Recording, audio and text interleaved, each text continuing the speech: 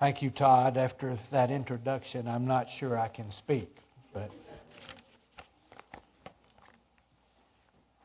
let me say, I love you and I appreciate you.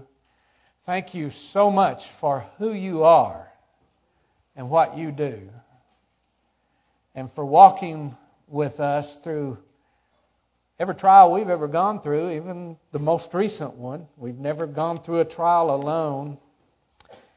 Once again, I'm reminded, not reminded, I'm actually overwhelmed by your love expressed in many tangible ways, and how through you and friends and family God has provided for us, and everything's been okay.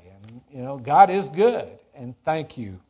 I want to let you know we do love you and appreciate you.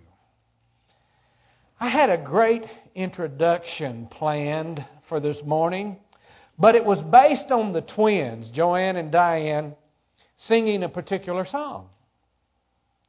Now, circumstances and people have forced a hiatus on those plans. Some of you know Joanne's mother, we had to take her by ambulance to the hospital Thursday night. She's got pneumonia and blood clots in her lungs, and we're having a time. And Diane, just before I left, Diane stayed with her last night and let us know that they had an alarm on her bed in case she got up, but Diane fell asleep. Mom took all the gauze off her arm, pulled the IV out, got out of bed without setting the alarm, and was in the bathroom, and Diane heard her moving the trash can around. So they had a mess, blood everywhere. And that's the way the last few days have been going. So we would still appreciate your prayers for Joanne and Diane and their mom, Naomi.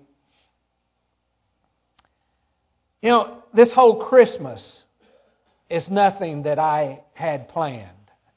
I didn't plan to be without a job this Christmas. A lot of things I didn't plan on this Christmas. And many of you are experiencing a Christmas that you didn't exactly plan either. As a matter of fact, as I look back on 6 decades of Christmases,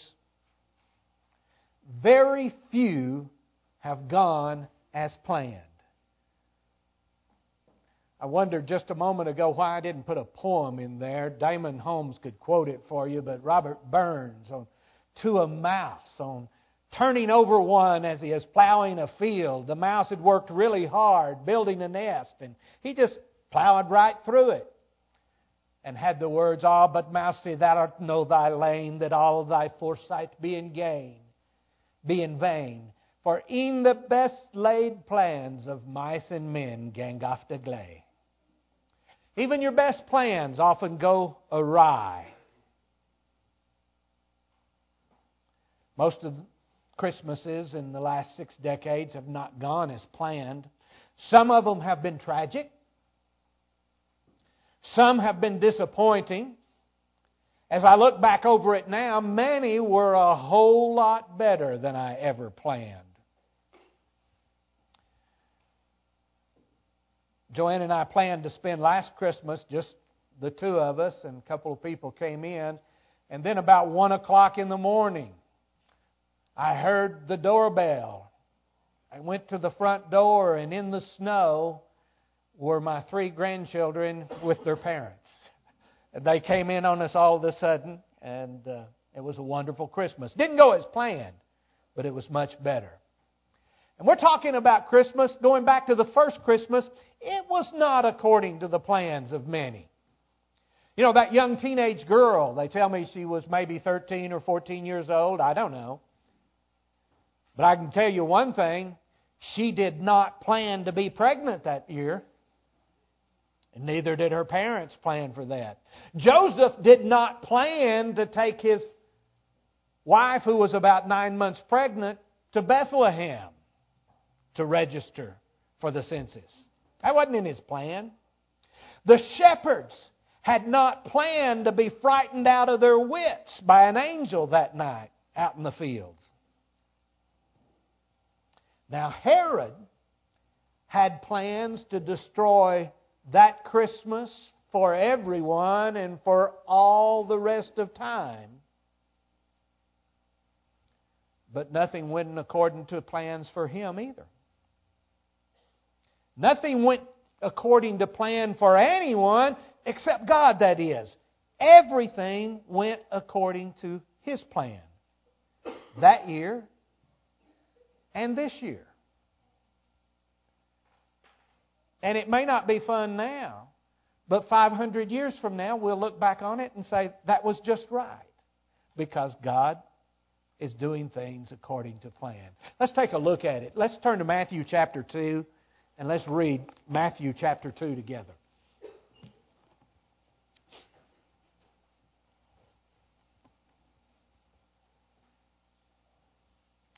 Matthew chapter 2,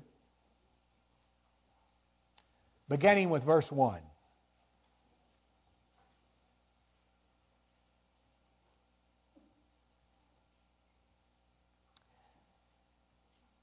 After Jesus was born in Bethlehem in Judea, during the time of King Herod, Magi from the east came to Jerusalem and asked, "Where is the one who has been born King of the Jews? We saw his star in the east and have come to worship him." When King Herod heard this, he was disturbed, and all Jerusalem with him. When he had called together all the people's chief priests and teachers of the law, he asked them, "Where is the Christ who is to be born?" Or asked them where the Christ was to be born. "In Bethlehem, in Judea," they replied. "For this is what the prophet has written. But you, Bethlehem, in the land of Judah, are by no means the least among the rulers of Judah. For out of you will come a ruler who will be the shepherd of my people Israel." Then Herod called the Magi secretly and found out from them the exact time the star had appeared. He sent them to Bethlehem and said, "Go and make a careful search for the child. As soon as you find him, report to me so that I too may go and worship him." Right. Oh, that's comment. That's not Scripture. Going back to Scripture, verse 9. After they had heard the king, they went on their way, and the star that they had seen in the east went ahead of them until it stopped over the place where the child was. When they saw the star, they were overjoyed. On coming to the house, they saw the child with his mother Mary, and they bowed down and worshipped him. Then they opened their treasures and presented him with gifts of gold and of incense and myrrh. And having been warned in a dream not to go back to Herod, they returned to their country by another route. When they had gone, an angel of the Lord appeared to Joseph in a dream. "Get up," he said. "Take the child and his mother and escape to Egypt. Stay there until I tell you, for Herod is going to search for the child to kill him." So he got up, took the child and his mother during the night, and left for Egypt, where he stayed until the death of Herod. And so was fulfilled what the Lord had said through the prophet, "Out of Egypt I called my son." When Herod realized that he had been outwitted by the Magi, he was furious. And he gave orders to kill all the boys in Bethlehem and its vicinity who were 2 years old and under, in accordance with the time he had learned from the Magi. Then what was said through the prophet Jeremiah was fulfilled. "A voice is heard in Ramah, weeping and great mourning. Rachel weeping for her children and refusing to be comforted, because they are no more." After Herod died, an angel of the Lord appeared in a dream to Joseph in Egypt and said, "Get up and take the child and his mother and go to the land of Israel, for those who were trying to take the child's life are dead." So he got up, took the child and his mother, and went to the land of Israel. But when he heard that Archelaus was reigning in Judea in place of his father Herod, he was afraid to go there. Having been warned in a dream, he withdrew to the district of Galilee. And he went and lived at a town called Nazareth, so that it was fulfilled what was said through the prophets, "He will be called a Nazarene." May we pray together. Father, thank you for your word. And thank you for this opportunity to be with this wonderful church family and look at your word together. Would you speak to us what you have to say? Help us to learn what you would have us to learn from your word this morning, and through what we learn and what we apply, may we become more like Jesus Himself. And in this and in all things, this Christmas and those yet to come, may your greater glory be our chief concern. In Christ's name we pray. Amen. Herod thought he was in control. Herod had worked hard and long to become king of the Jews. His power and authority had continually increased. His enemies were being continually eliminated. Rome and the emperor were more than 1,400 miles away. And depending on the weather and the time of year, the journey could take months. So Herod in that region was the man. He was the man in control. He was the man in charge. He knew it, and he liked it that way. He fought hard to become the man in control, and he would continue to fight to remain in control.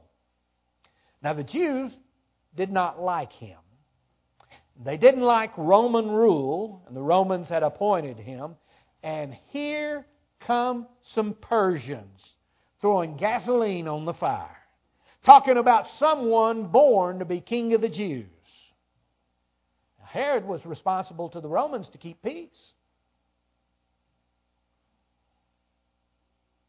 It was his job to keep these kinds of fires from burning out of control, and he was in trouble. And besides, he was king of the Jews. A title he was not about to give up. A title he was not about to share with anyone. Now we need to go back in history and take a look at Herod, because Herod was a real piece of work. Think Saddam Hussein. Think Adolf Hitler. Think Joseph Stalin. That's the character. That's the type of guy we're talking about. And to really talk about him, we need to go back a little bit in history and talk about some things. In 168 BC, Antiochus Epiphanes ravaged Jerusalem, sacrificed a pig on the altar of God in the temple, and dedicated the temple, God's temple, to Zeus. In 165 BC, 3 years later, Judas Maccabeus, he was the son of Mattathias the priest, who had started a revolt, and Judas carried on and was successful in his revolt. In 168, he cleansed and rededicated the temple to God. Now that was the origin of what was known as the Festival of Lights. Today they call it Hanukkah. The other celebration that's besides Christmas, the Jewish celebration of light. When Judas died, his brother Jonathan ruled until he was killed by the Syrians. And then his brother, their other brother Simon, ushered in a time of peace and prosperity. Simon was treacherously killed by his son-in-law. But they started a line, I'll call them the Maccabean rulers, although Maccabee was really a title. The historians will refer to it, if you're a historian, as the Hasmonean dynasty. That's the Maccabees. And they're now in control, or somewhat in control, in the area. And eventually, one of the Maccabean rulers, Alexander, appointed a man by the name of Antipas to be governor of Edom. Now the son of Antipas was Antipater, and Antipater was made procurator of Judea. He was made that by the Romans. And then Antipater was allowed to appoint his son, Herod, the guy we're talking about, Tetrarch of Galilee. Now, 7 years after that was in 47 BC that Herod got appointed Tetrarch of Galilee. 7 years later, it was a time of confusion. It was a time of civil war. Herod went to Rome. And through treachery and bribery and just out-and-out cunning and political savvy, he got himself appointed King of Judea. That was the job he wanted. While he was at Rome, he was given an army and sent back to Judea to enable him to carve out his own kingdom for himself with that army. And he proved to be a very capable military leader. But he was a shrewd politician.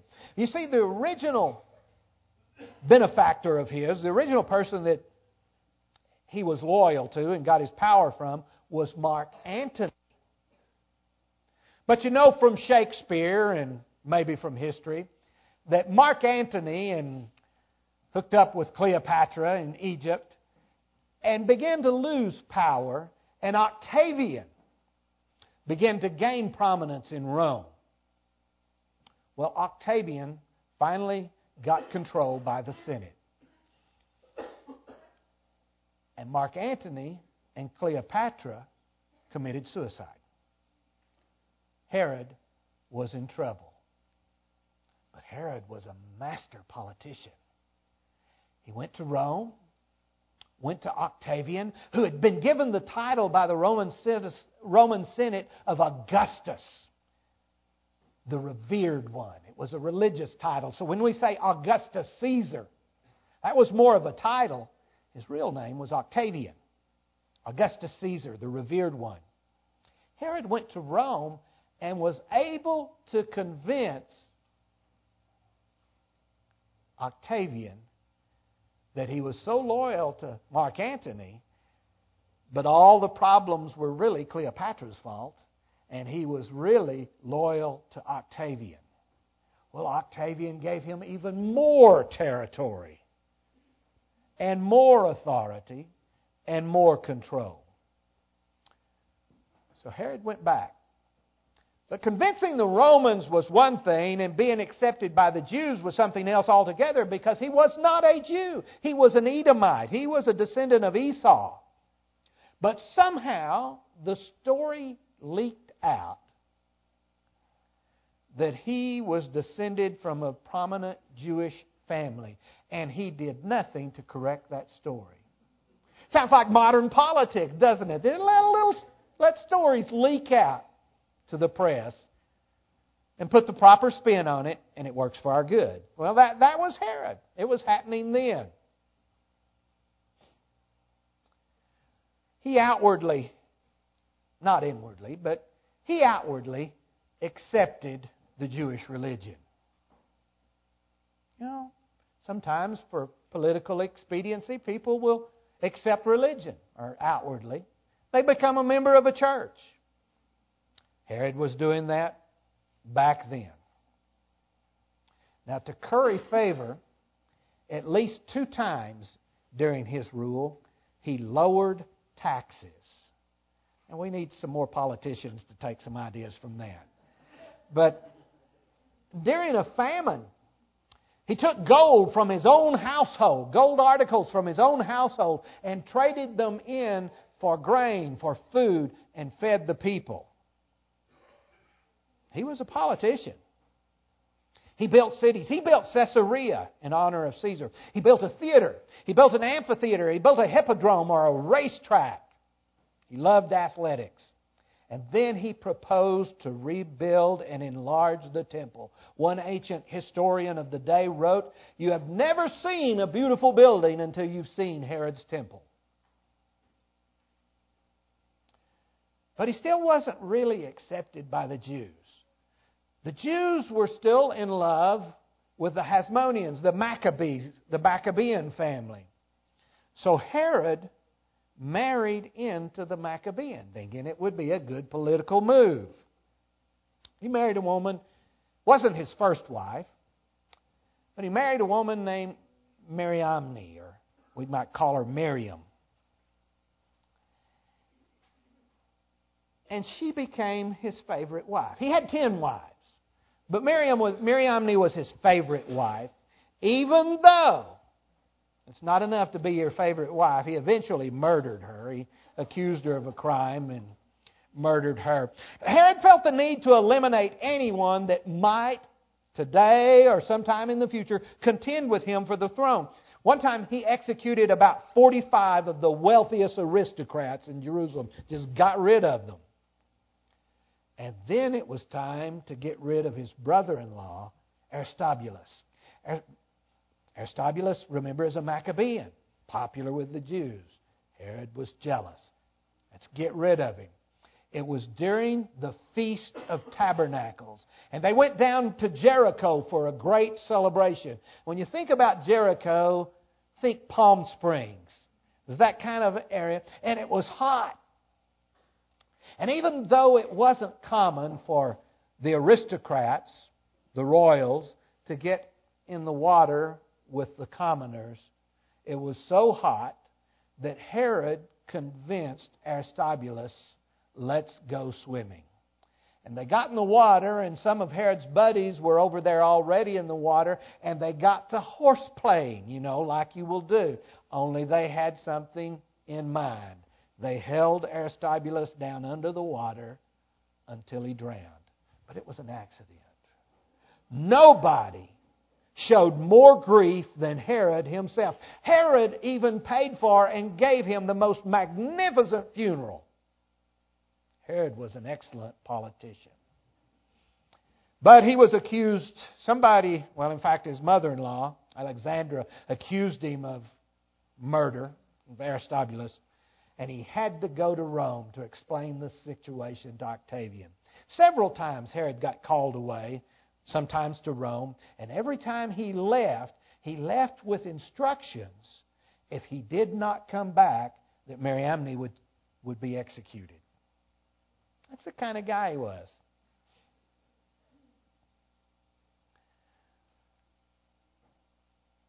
He had to murder her, get rid of her. But they had 2 sons, Alexander and Aristobulus. They happened to be Herod's favorite sons. Because they were his favorite sons, and they would probably be in his will to take over the kingdom, Herod rewrote his will at least 3 times. He sent them to Rome to be educated, and because they were his favorite sons, he went to Rome himself to fetch them back to Jerusalem. But he eventually had to put them in prison, torture them, and eventually execute them. And just a few days before his death, he was dying. He was very sick, and he knew he was dying. He had a 3rd son executed. Augustus himself said it was safer to be Herod's pig than to be one of his sons. That's the reputation he had. That's the kind of guy we're dealing with. Well, he's very ill, got a number of problems, going to die very shortly. So he rounds up all the most notable men, the men of renown, the heroes of Jerusalem in the area. And he has them arrested and brought to the Hippodrome with orders that as soon as he dies, they are to be executed. And he explained it. He knew no one in the city would grieve him. No one would mourn for him. But he said, there is going to be mourning in this city when I die. That's the kind of guy he was. Josephus, the Jewish historian, summed up Herod's life with these words. He was a man of great barbarity toward all men equally. You see, he believed in equal rights in those days. He was going to treat everybody badly. Now let's go back to verse 3, chapter 2. When the Magi came and said, "We've seen the star. Where's one born to be king of the Jews?" Verse 3, when King Herod heard this, he was disturbed. New American Standard and the King James says he was troubled. The original verb means to shake. So in the words of a much later king, Elvis Presley, he was all shook up. He thought he was in control. He was being threatened, so he was all shook up. He had to come up with a plan, and he did. Verse 4. When he called together all the people's chief priests and teachers of the law, he asked them where the Christ was to be born. They knew. Seems like not a moment's hesitation. In Bethlehem in Judea, they replied, for this is what the prophet has written. No chance that this was talking about anyone else. It was a prophecy about the Messiah. But you, Bethlehem, in the land of Judah, are by no means least among the rulers of Judah, for out of you will come a ruler who will be the shepherd of my people Israel. Then Herod, here's the plan, called the Magi secretly and found out from them the exact time the star had appeared. And he sent them to go to Bethlehem. Here's the way it'll happen. Go and make a careful search for the child, and as soon as you find him, report to me that I too may go and worship him. He was going to convince the Magi, and perhaps he did. Find him for me, and then let me go worship him. But worship was not his intention. Like so many of us, so many times, we like to think that we are in control. A couple of weeks ago from this platform, Meredith Hardy said something that I don't think I'll ever forget. I appreciate her boldness and willingness to confess a problem of wanting a backup plan in case God didn't come through. She preached me under conviction that day. I said, that's my problem. I want a backup plan in case God doesn't come through. And that's why I was so anxious and I was so depressed, is because my backup plan fell through. You know, as long as we get a backup plan, we still feel like we've got some kind of control. When our backup plans fall through, we get depressed and anxious. What we need to learn to do is trust God. When all your backup plans fall through, you realize how very little in your life you actually have control over.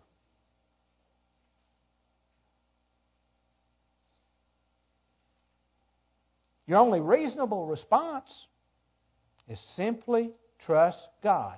He has everything under control, and He's working for your good. Now, one of the problems, Herod thought he was in control, and when somebody threatened his control, he got all shook up. The people in Jerusalem, they were afraid Herod was really in control. That was one of the problems. They thought he was in control. And so, verse 3 again, he was disturbed and all Jerusalem with him. He was all shook up, so they were all shook up because they knew what he could do and would do when he got shook up. We often feel like we're victims of our circumstances and that our lives and our plans are being controlled by some powerful people around us. A deceitful politician, like Herod in Herod's day or in our day. A cruel employer. An unfaithful spouse. Certainly circumstances and people affect our lives. Illness. They cause us pain and hardship and at times untold suffering. There's no question on that. And on the surface, it may seem that they control our lives. But ultimately, they are not in control. No more than Herod was in control. God is in control, and no plan of His can be thwarted.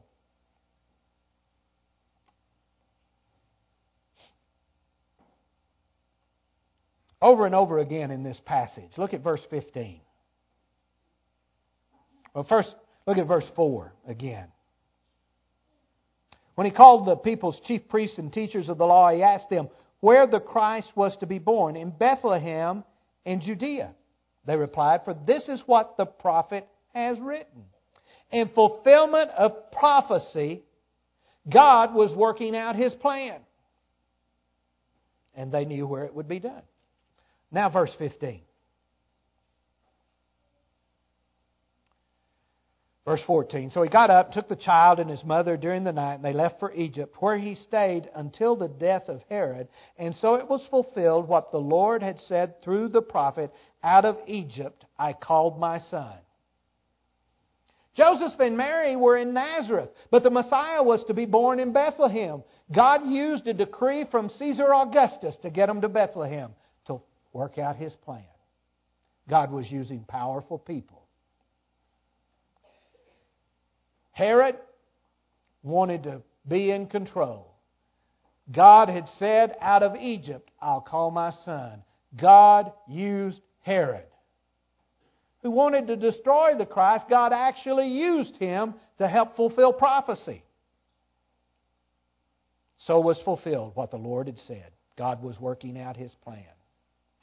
Verse 17.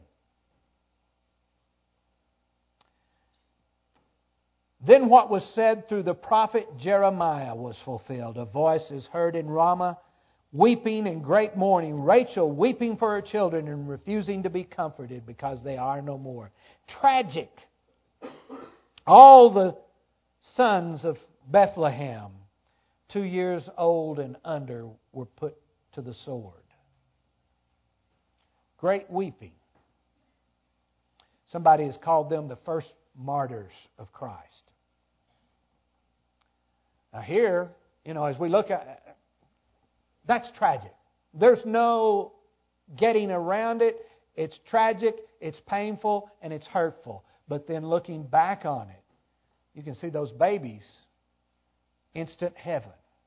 They didn't have to go through any trials of life. But what about the parents and grandparents and relatives and friends? Tragic. And it hurt. But from the perspective of eternity, God was working out His plan, which was best for everyone involved and glorious, even though it hurt at the time. God's working out His plan. Look at verse 23. One more time in that small section. So was fulfilled what was said through the prophets. God's working out His plan. Let me say just a little bit about God's plan for you. I've seen it on a lot of plaques. You've read it. It's a verse I like, Jeremiah 29:11. For I know the plans that I have for you, declares the Lord. Plans to prosper you and not harm you. Plans to give you a hope and a future. That was spoken to the Israelites during a tragic time, during a time of captivity. God said, I have good plans for you, even though it doesn't look like it. But does that apply to you and me? Does that concept apply to you and me? I think it does. Maybe not that passage so much, but Jesus' words in John chapter 10, verse 10, Jesus said, the thief comes only to steal and to kill and destroy, but I've come that you may have life and have it to the full. I like the King James version, abundant life. Have it abundantly. In that context, Jesus is speaking to all who come to Him and are saved. That includes you and me if you've come to Him. And He said, whoever comes to me, Jesus said, whoever comes to me, I will never drive away. Then that applies to us. I've come that you might have life and have it to the full. The Apostle Paul said it this way in Romans chapter 8, verse 28. And we know that in all things God works for the good to those who love Him, who have been called according to His purpose. God is working out His plan. And it's your best out of His love for you.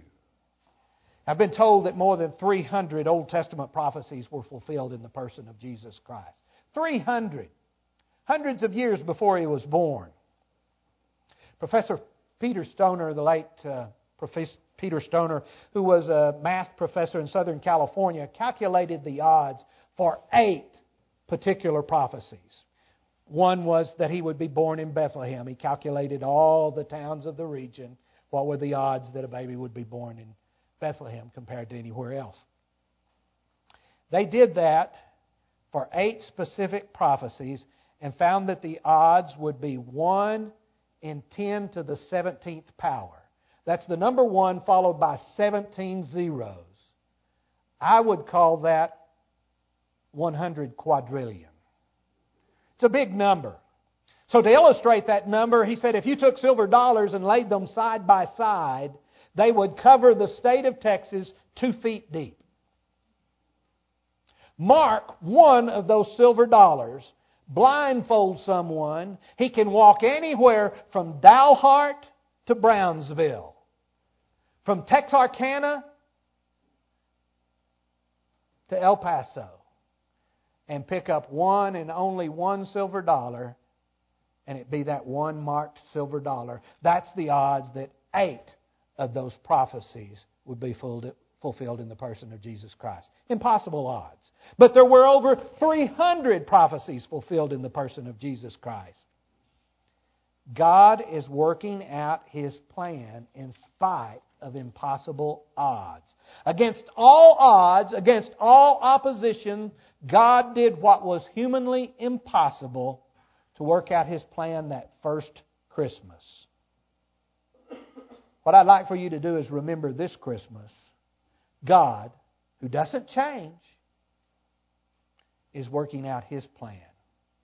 No matter who may oppose you, even a modern day Herod, no matter what circumstances may seem to stand in the way, God loved you and sent His Son into this sinful world that first Christmas.